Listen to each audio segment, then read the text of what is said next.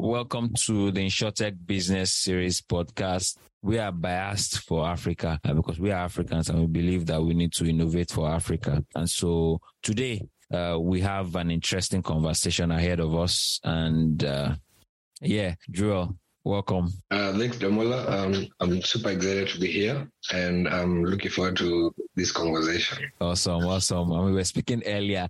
Third time is a charm. I mean, we tried to book this for the longest, but I mean, there've been a lot of things happening on our side, on your side. But I mean, that's good, right? You were speaking some weeks ago about some of the partnerships that you've been working on. But before we go into all of that, just like we do, who is Joel? All right. So Joel is a father, he's a husband, and he runs Morisho as a techie. So studied computer science somewhere in Uganda, Makerere University. I did a short stint at MIT as well, but purely just on the computing side of things. And I pretty much stumbled into insurance, to be honest, where it's both a personal story and also something that on the entrepreneurial side of myself, I basically was able to craft something, easy guy, right? And I pride myself in trying to not only uplift others, also just try to help push, the African context or the African challenges and seeing how we as Africans can then go ahead and create or curate solutions that then work for the majority of us who really need some of these solutions out here, but it's super hard to get them in the context or in the space that they might need it. You mentioned that you're a techie, and one of the things that I've seen, just like I heard somewhere, the change that we want to see within this space is going to be brought in from the outside. I mean, do you share this sentiment, or from your experience so far? I believe so.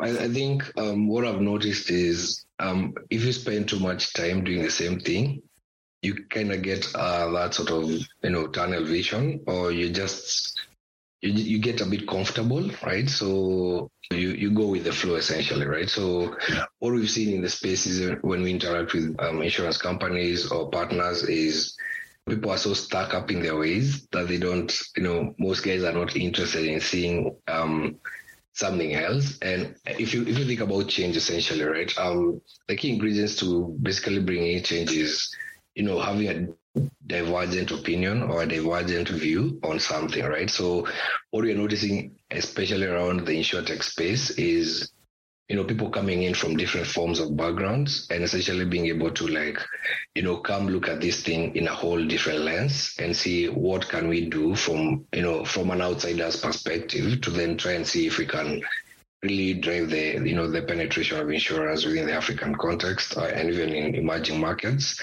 And I'm a bit biased on this, but I would say I feel like the outsiders will actually bring the change that is needed within the insurance space. That's my point of view. Piggybacking on what Damola said, I wanted to ask, what exactly were your inspiration or what motivated you to start Motishow?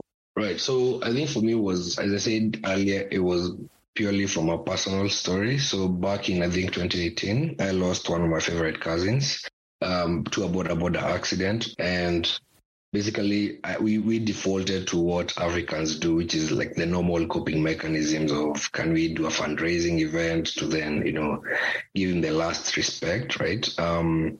And then the challenge for me was the family he left behind, right? Someone had to take care of that, right? So I was very curious about that, and I tried to figure out did he not have any form of protection around his own life, or in the event something happened, what then happens to his family, right?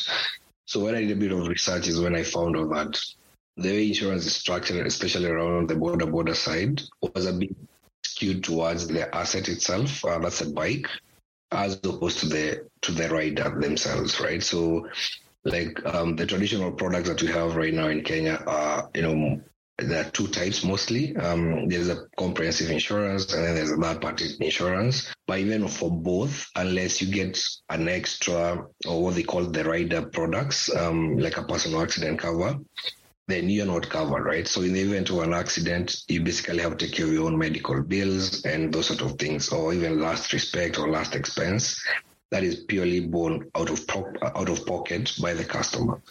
So for me, that's kind of like what triggered the whole creation of MultiSure, because I went down a rabbit hole to try and figure out, okay, what does this mean for the riders, and how many of these people actually are aware that you might have to get extra products to then protect yourself in the event of an accident.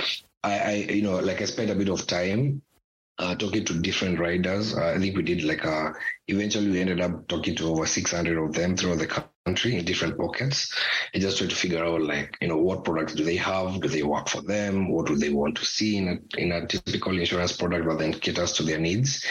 And that's how we ended up kind of coming up with a very fast initial draft where riders, were saying, we went around the country and got riders to basically itemize things based on the order of priority of what they would want in the event of an accident or if something happened to them, right?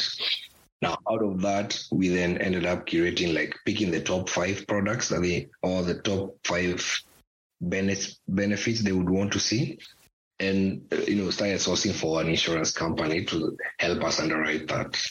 That's a conversation we can have, but it was not easy to create the kind of products that the riders wanted. So we started seeing the disconnects between the underwriters and the products that exist in the market and the customer, right?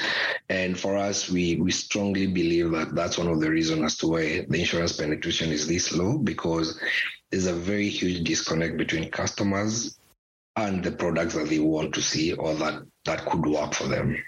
Sorry about your experience. And then, this is in 2 parts, because the experience has also helped in a way to see the need for, insurance in that space. So after you did the market research, and of course, because MultiSure is not particularly, the insurance company that actually provides actual cover. So I want to believe that MultiSure is the intermediary between the border guys and insurance incumbent that then provides the cover. How are you able to manage that, what you found in the market, and also get the buying of maybe the insurance regulators as well as the insurance company that provides the ultimate cover? Because there is some sort of I don't want to say impression, but I think over time analysis have shown that the border are that's one of the riskiest means of transportation. And,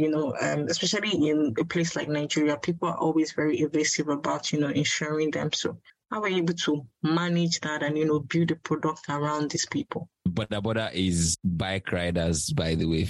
It's interesting you asked that, because I think when we started out back in 2021, we actually couldn't get a local underwriter to then give us the product we wanted the way we wanted it, right? So what ended up happening is we got into the Bima Lab program. That is a program powered by the Insurance Regulatory Authority of Kenya, in conjunction with FSD Africa and a couple of, I think it was Prudential that was also sponsoring that as well. And it was an accelerator program for a couple of months. And I think through that, we really got to get some extra insights into the whole structure. And then also through that, I had reached out to Richard Lefley. I'm sure you guys already know him. And he was one of the speakers at the second Bima Lab that we were part of. And we started having conversations around, hey, we wanted this product. We really are struggling to get an underwriter to take care of the product.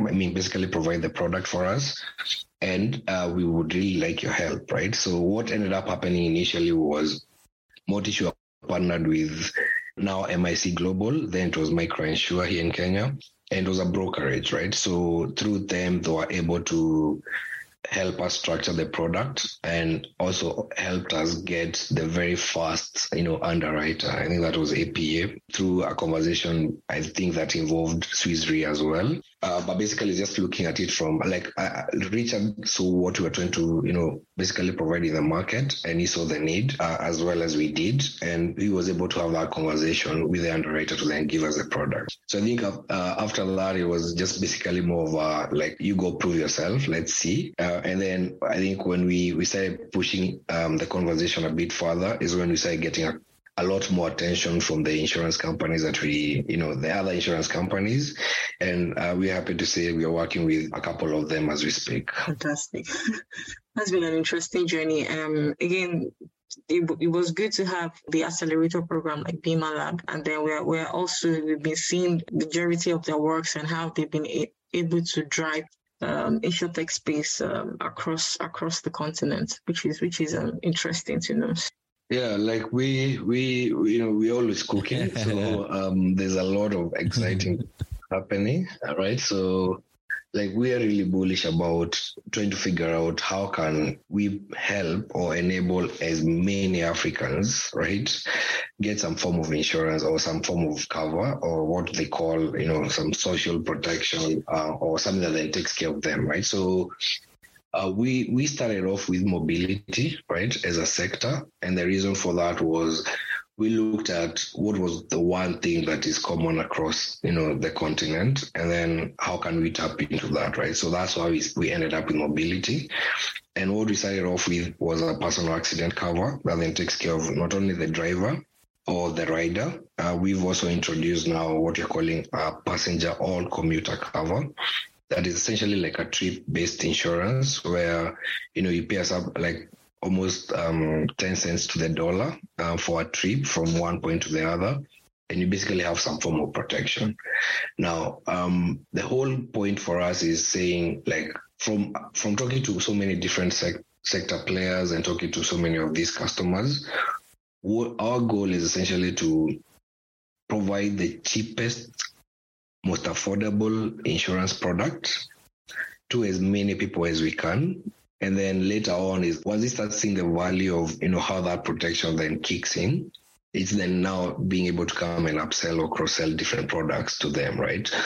For Africans, especially the target market that we specialize in, which is like the bottom of the pyramid guys, over 70 or 80% of them have had zero experience with any form of insurance. That's the context, right? So you'll get a guy, what we call here in Kenya, mama mboga, which means like a kiosk or like a small trader selling vegetables by the roadside. And, she has a family, she has people to take care of, but does not have any health sort of insurance, doesn't have any education policy or life policy or anything of the sort, and has never, purchased, any of the insurance products. And what we're saying is now when she's going to the market, she can actually pay, it's 10 shillings in Kenya, which is like 10 cents to the dollar or less, and actually experience the first interaction with insurance, right? So in the event of something that happens to her, she can actually make a claim and get a benefit paid out to her. So that was our core focus. Like it's a small ticket size, but with huge benefits that take care of different items, such as whether it's disability, whether it's medical expenses, whether it's getting an ambulance to her, as well as death, is then saying, can you pay this small amount? And then we'll give you something close to like $500, for example, in medical. And then once they see the value vis-a-vis the cost, right? Most of them get curious, right? Like I think Kenyans mostly are curious people. The patterns we started noticing in our data is for people who've purchased, right, and within either their network or their circles or association, someone actually got a payment in a claim. Then there's a spiral effect or there's a network effect that then happens that makes them even more curious of like, okay, what else can you offer us, right? That's what we've seen in terms of progression, in terms of the customer's requests. So we're saying that we want to cover as many Africa, like our target is 600 million customers, right, within Africa, and we're using mobility as an entry point. But we are happy to layer on different products down the road. But what we've seen is the one, whether it's a school-going kid, whether it's a guy going to work, a guy going to his business, whether it's the riders or the Okada guys who are busy ferrying either goods or people.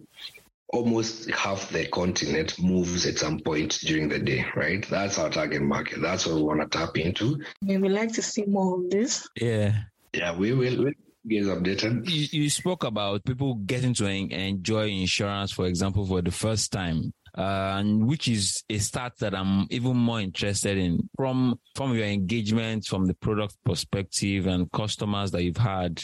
from your data, from your experience, how important is claims payment? And especially, for some of these micro products, small size products, what opportunities lie within that space? I like the fact that you asked that question, because it's something I've been trying to push for, even within our space, where we are saying, listen, the whole point of insurance is you to benefit, of course, in the event of something that happened, right? But from where I sit, we've started looking at ways where the customer can benefit even as they wait for an event to happen, right? So the more the claims, right, in terms of being paid out, the more the acquisition of new customers. And I find that I always have a challenge with with the insurance players where, someone will tell you, okay, the claim ratio can go over 40 or 60 or 80, whatever the percentage is. And I'm always wondering, I don't understand, you're in the risk business, right? But you're more risk averse than, so Yeah. It's always interesting. But from what we see, what we've been trying to do is incorporating ways where customers get a cashback of some sort or some benefit through the insurance that we provide. I'll give you an example. For our border cover, in case a guy doesn't claim for the year, we actually give $5 back to the customer at the end of the year, right? Now, what we've noticed is that for every claim that has been paid, there's almost 100% uptake within their ecosystem, right? In terms of organic or a reference, or where someone will come in and say, hey, Damola actually recommended me to you guys, you guys paid a claim to him and I'm happy to start paying you the premiums, right? And I find that most insurance companies don't get that, in terms of you need to pay as many claims as possible to make people trust the insurance process, trust the whole fact that you sold him a product or her a product. And when something happened to them, they actually paid, right? But what you find is within the claims process for most institutions is that it's so complicated and it's such a lengthy process that it stops making any sense, right? So I'll give you an example of, in Kenya, for example, if you had a comprehensive insurance cover and you got into an accident with another, let's say, hit another car, what usually happens is that you essentially have to go sue that particular person, right? And then, then the insurance will then be appointed, or they'll appoint a lawyer, and then you go through the processes of the legal process, which could take years, right? For most of them, it takes maybe 1 or 2 years just to sort out through the legal process, right? So you can imagine a customer who who needs this vehicle to move around, or this particular asset, or this is the border, or whatever means of transport they are using, or they are just going to work, right? But then if you're asking that customer to wait for 2 years to get a payout, right? Then in the following year, what you'll definitely have is a chance from that particular customer, right? Because they'll feel we paid a premium when you needed the premium paid, and you promised that you're going to actually sort this out. But then when that happened, you made the process so complicated for myself that I didn't even I hated the experience, right? That's what that's usually the sentiments around when you go, for example, for us, we never sell insurance to any of these customers, because if you mention the word insurance in a sitting, over half of the people who are there just walk out. That's what happens, right? So you have to change the lingo, you have to change the approach, you have to try and. So what lingo do you use? So for us, we talk about protection, we talk about cover, a cover. We don't mention insurance in any of our, activations or onboarding or anything of the sort, because that word has already been, it's synonymous with, not paying. Already when someone hears, they're like, okay, do they pay? That's some of the questions we get from these riders or these particular communities you're targeting, where, everyone is worried that if they pay when they need it, it might not come through, right? And that's a narrative we really are trying to push and change, and saying listen, let's give you a product that then works for you, right? And we guarantee that we will push this thing through the insurance company and ensure that, when a claim is lodged either through our system, or from a customer that we've engaged, there's a quicker turnaround time, right? Like for us, we've limited it to like at least 3 to 5 days maximum of you getting a payment out, right? So you don't have to go to court. You don't have to go through that complicated process of involving the police and all that. On our end, we're using technology to like help fast track that, make it super easy for customers, all within the comfort of their own phones. Yeah? Okay. So in terms of going back to claims payment now, for where you're unable to reach like an agreement with the underwriters, do you sometimes pay out of pocket? Yeah.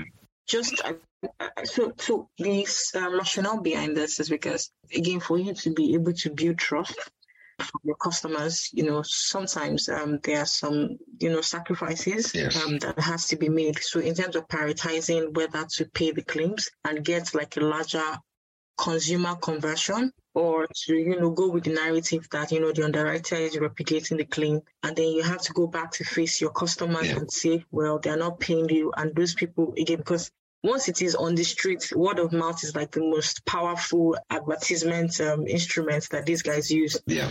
And then they go back to say that these guys are just fraudulent. So how do you manage that?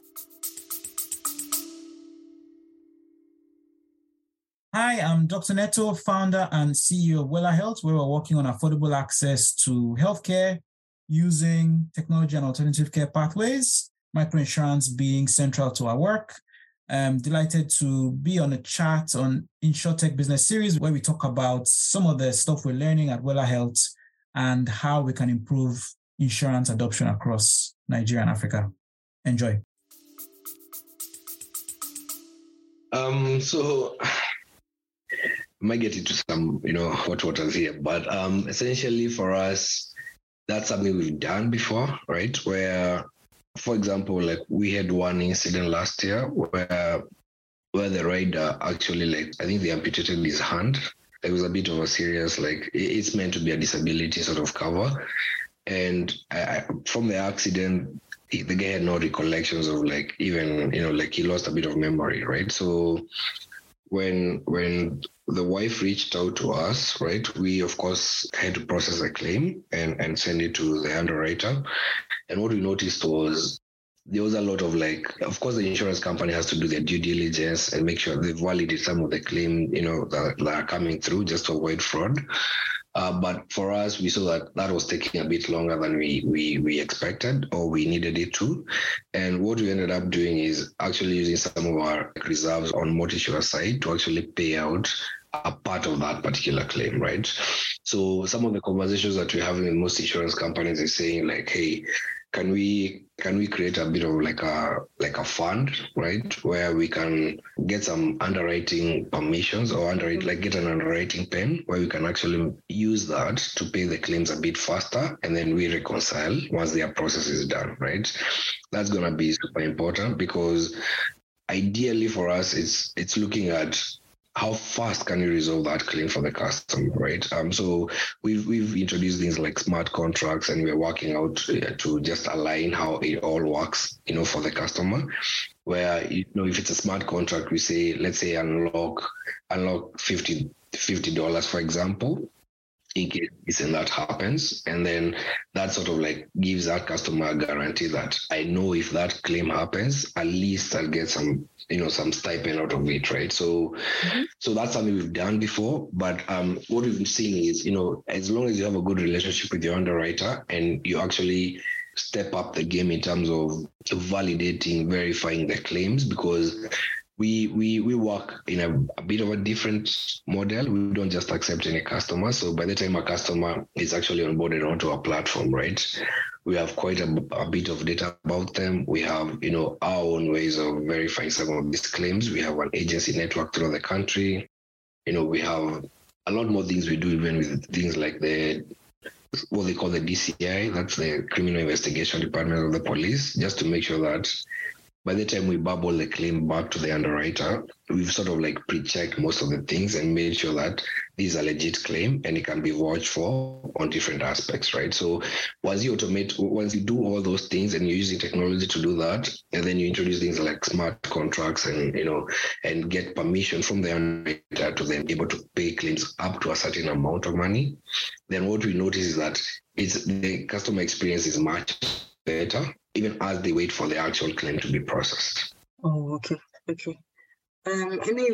Like you mentioned, because I was going to come back to asking about possibility or probability of fraudulent claims. Has there been any occurrence since you started? Yeah, so I had the most weird incident when we just started out, and that's why I say for us, the way we do our onboarding is we really spend a lot of time doing customer education. That's the hard part, right? So you have to make sure that the customers understand. And that came off of the fact that we thought we just build a digital product, talk to the customers. And see the product is their own creation, it would be an easy conversion. But what we noticed when we started out, we had an incident where I think I had over 800 border guys that we try to provide the insurance product for. And part of our onboarding communication was, for us, we pay a claim within 3 to 5 working days, right? As soon as you give us all the documentation that we need, right? So most of the guys paid for a month. And then in 5 days, I had a whole, I think over 400 riders, all driving to my office to ask for a claim of $500, right? So that was the most insane thing I've ever done, because we had to step in and diffuse the situation by, just going back to the basics of what we had talked to them about in terms of, you separate them by saying whoever has had an actual accident, step on the side, those sort of things, right? So we've seen that in the space where guys, they're depending on the education of the customer or the disposition in life, right? Some customers will try and take advantage or look at loopholes maybe within the system or look at ways of, even colluding with institutions like hospitals, give us a medical receipt and a report and all these other things. But what we did for us is it's really I love the fact that happened initially when we started out, because that changed a lot of our operations in terms of not only how we educate, but also who do we onboard, right? So we ended up creating an agency network of people who are they're border chairmen. So these guys are super structured, right? They are organizing groups within their own, whether it's the town they are in or the what they call constituencies here in Kenya. It's there you guys have states, right?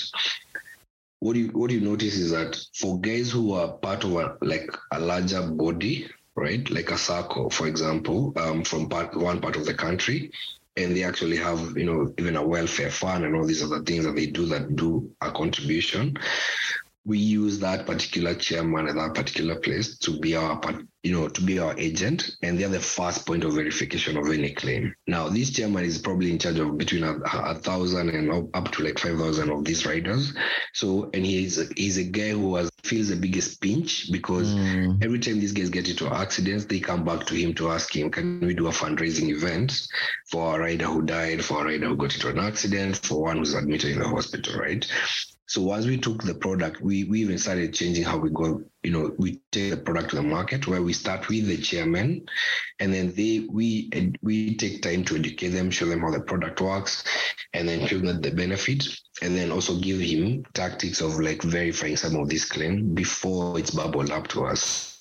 What's happening right now is for any claim that comes to us, it goes through three steps within the structure of the border associations, depending on where the guy is located, right? So what that does is that by the time the actual regional chairman actually approves and confirms to us, right, a couple of things have happened in there, right? There's a police element to it for verification.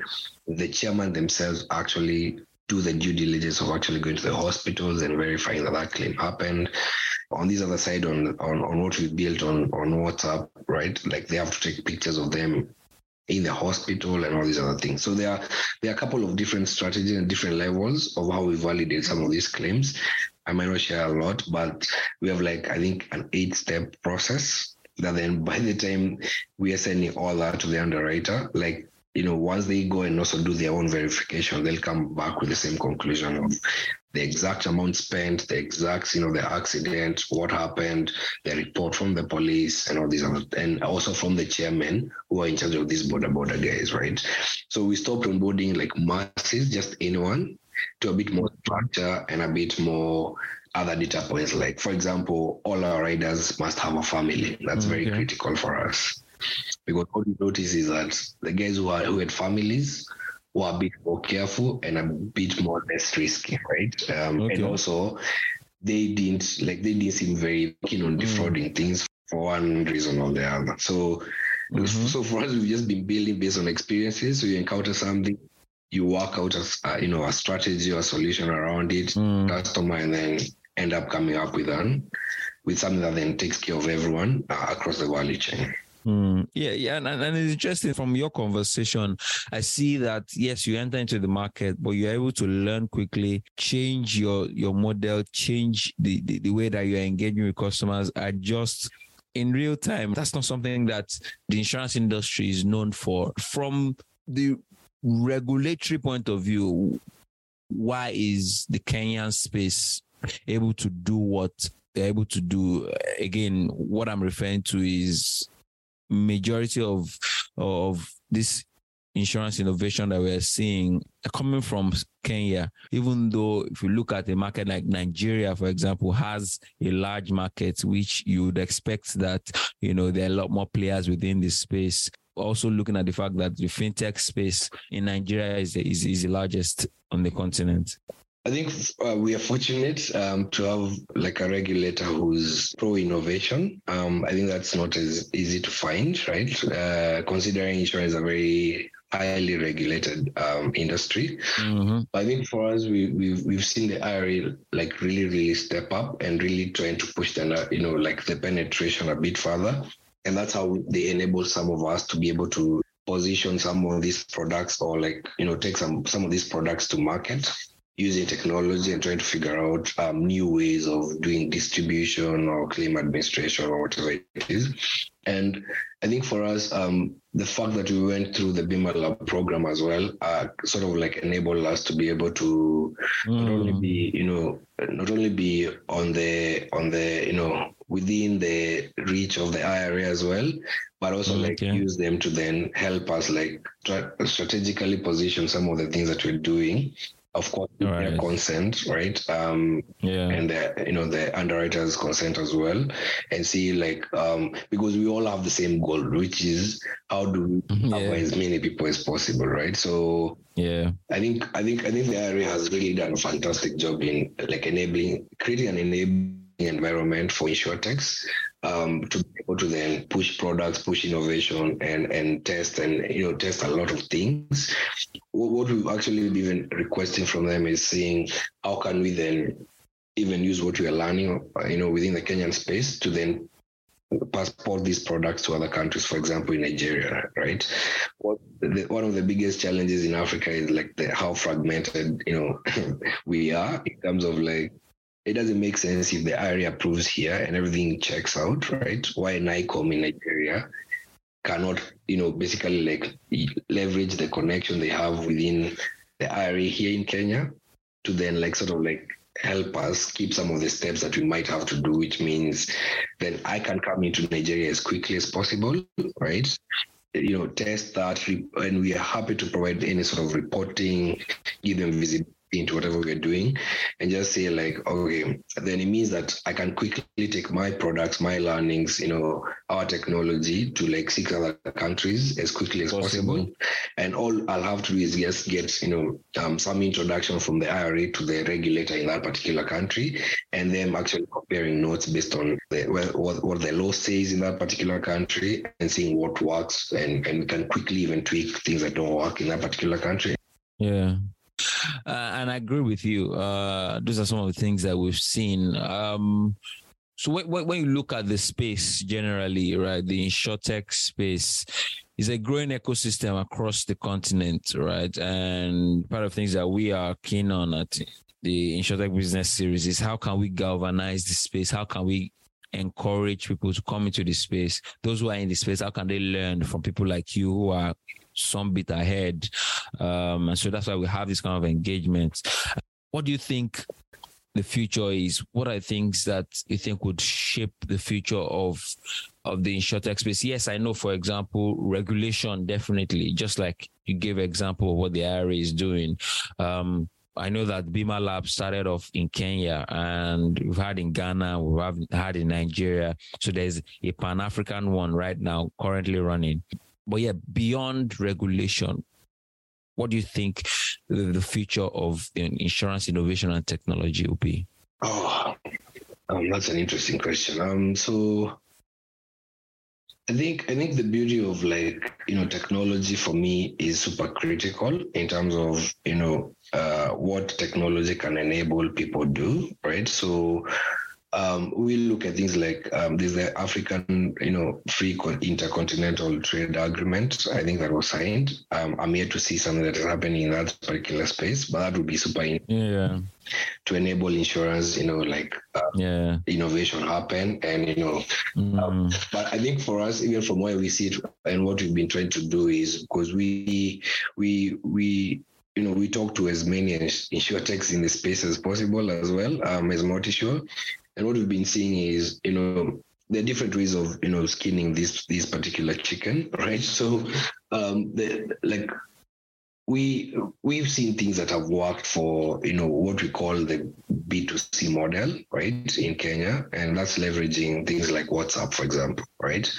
Now, if you look at across Africa, what you'll notice is that the social media sort of like sites that people are keen on, I think WhatsApp is one of the highest in the continent. If you look at the data that has been published before, over 90% of users, right, are on WhatsApp, right? So for us, it's like looking at how do we leverage those sort of existing technologies without having to create that fatigue of apps for users, and see can I partner with Curacell, for example, in Nigeria, and use our own experience and the technology we built here in Kenya to distribute to the masses in a very efficient way. And can I take that technology and open it up to any of the insurtechs in the space or insurance companies who are keen on a different model of distribution, and use that then to do that in the different countries, right? The fact that WhatsApp is already regulated, for example, in Nigeria, it means that if I partnered with someone in Nigeria, I can give them the technology and then they can push the product down there, right? So in terms of scale, that's what we as Multisure are looking at, and looking at it from a point of view where we're saying we think technology could actually unlock a lot of these things and a lot of collaborations and partnerships between the underwriters, the different insurtechs in the space, the regulators as well, and also even the government, right? I think that's one of the things that people don't talk about a lot in terms of government involvement, right? But some of these trade agreements that are signed between countries probably should include, service providers who are actually keen on innovating on a space, be allowed to work, in the different countries, right? So, I see that, right? Because I get bashed for saying we have to get products to the customer and then use the customer's engagement, learnings to then build extra products, right? If embedded is the easiest route, right, for everyone, right? So I want to embed my products in anything and everything. But the truth is, if we really want to change or increase that particular penetration, right, we have to do the hard things, which is one of the hard things is actually educating that particular customer, right? So I personally truly believe that with education, right, my attention has been that high because we've done a lot of education, right?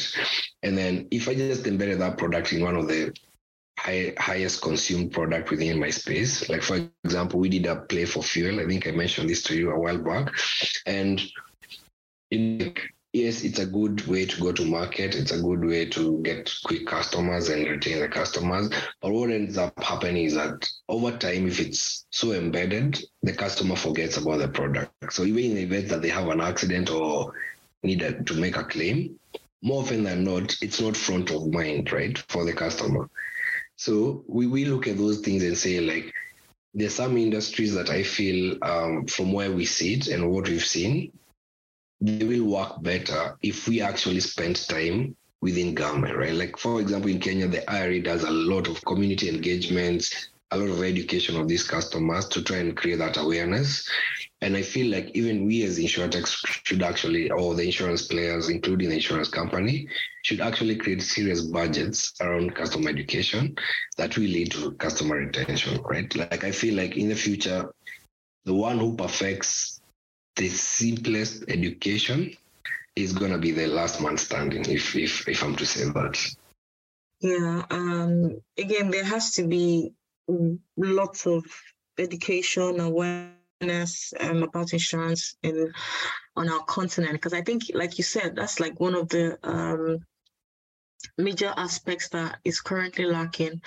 It's not the fact that there's no insurance, and it's not the fact that insurance is, not does not help with, financial planning. It's just the fact that there's been a lot of, communication gap and understanding or education around, the benefits that insurance can provide. And I think, like you said, I like the fact that you said in your communication that you try to remove the word insurance, because it doesn't seem like a lot of people can relate to it. In fact, when they relate to it, they already have like, a bad impression about, the word itself, insurance. So yes, we agree with you on that.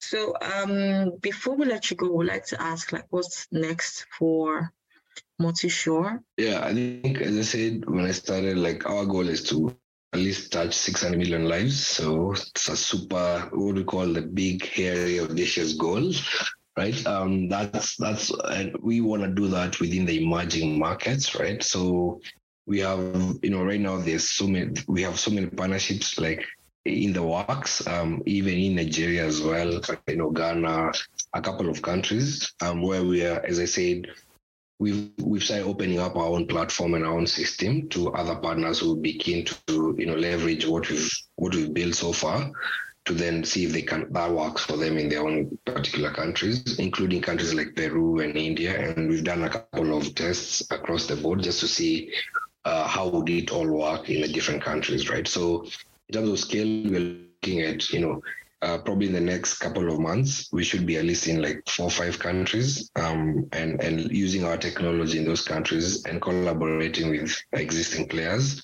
and, pushing the narrative as much as we can. So we don't think from where we sit, we can passport the actual products, right? In terms of like the way it's configured. Unless, the customers also in those particular countries are keen on something similar to that, right? We like innovating from the customer backwards. So what we do, like, for example, if I came to Nigeria, we would actually spend a lot of time with the customers first, and then build products that work for them. But then on our technology, it's versatile enough to be able to, curate any type of product and use, and not, like, ask a customer to again download another application, which, I feel is a very huge app fatigue, to be honest. So on our end, what you're doing is we either provide you a platform through our API, that's one, or two, we build a chatbot for you on WhatsApp or any social media site that you're interested in, and embed that product within what customers use on a normal day. And that enables you quickly distribute products, have a higher retention, and have customers have a very good experience when it comes to purchasing of your products. So that's what we want to focus on the next couple of months and push it to as many people as possible, and keep pushing the narrative of insurance. Fantastic. We would like to see majority of these things in the coming months, and we'll continue to keep in touch with you to see how this has grown to the other regions that you have identified. For our audience, if we had to reach out to you, how would they do that? Right. They can always go to our website. That's multisure.com. Or they can send a hello@multisure.com via email. We're happy to always connect, always to talk to different players within the industry, investors as well. You can find me on LinkedIn as well. That's Joel Masharia. And we're happy to engage anyone who's interested in keeping an eye on what's happening in the insurtech space. And also for the insurtech players out there, especially in Africa, we do have I think Damola will help me on this one, but we do have a WhatsApp group that we created a while back for all insurtech players, people in the insurance space that are keen on like having a conversation, and we're happy to share a link with any of you that might be keen on it. Yes, absolutely. Definitely. Yeah, it's been interesting speaking. Great to have you, here on the podcast to go deeper into what you're doing. And I mean, we're happy to be hearing from you. We look forward to hearing more from you as regards how you're growing, expanding as well. Thank you very much for joining and sharing as much as you did. Thanks, Demola. Thanks for Lumi. It's been great having this conversation with you guys. And I want to just say, I really appreciate what you guys are doing, right? Even just shining some spotlight on some of what the insurtechs out here are building. And keep it up. And thanks for having me.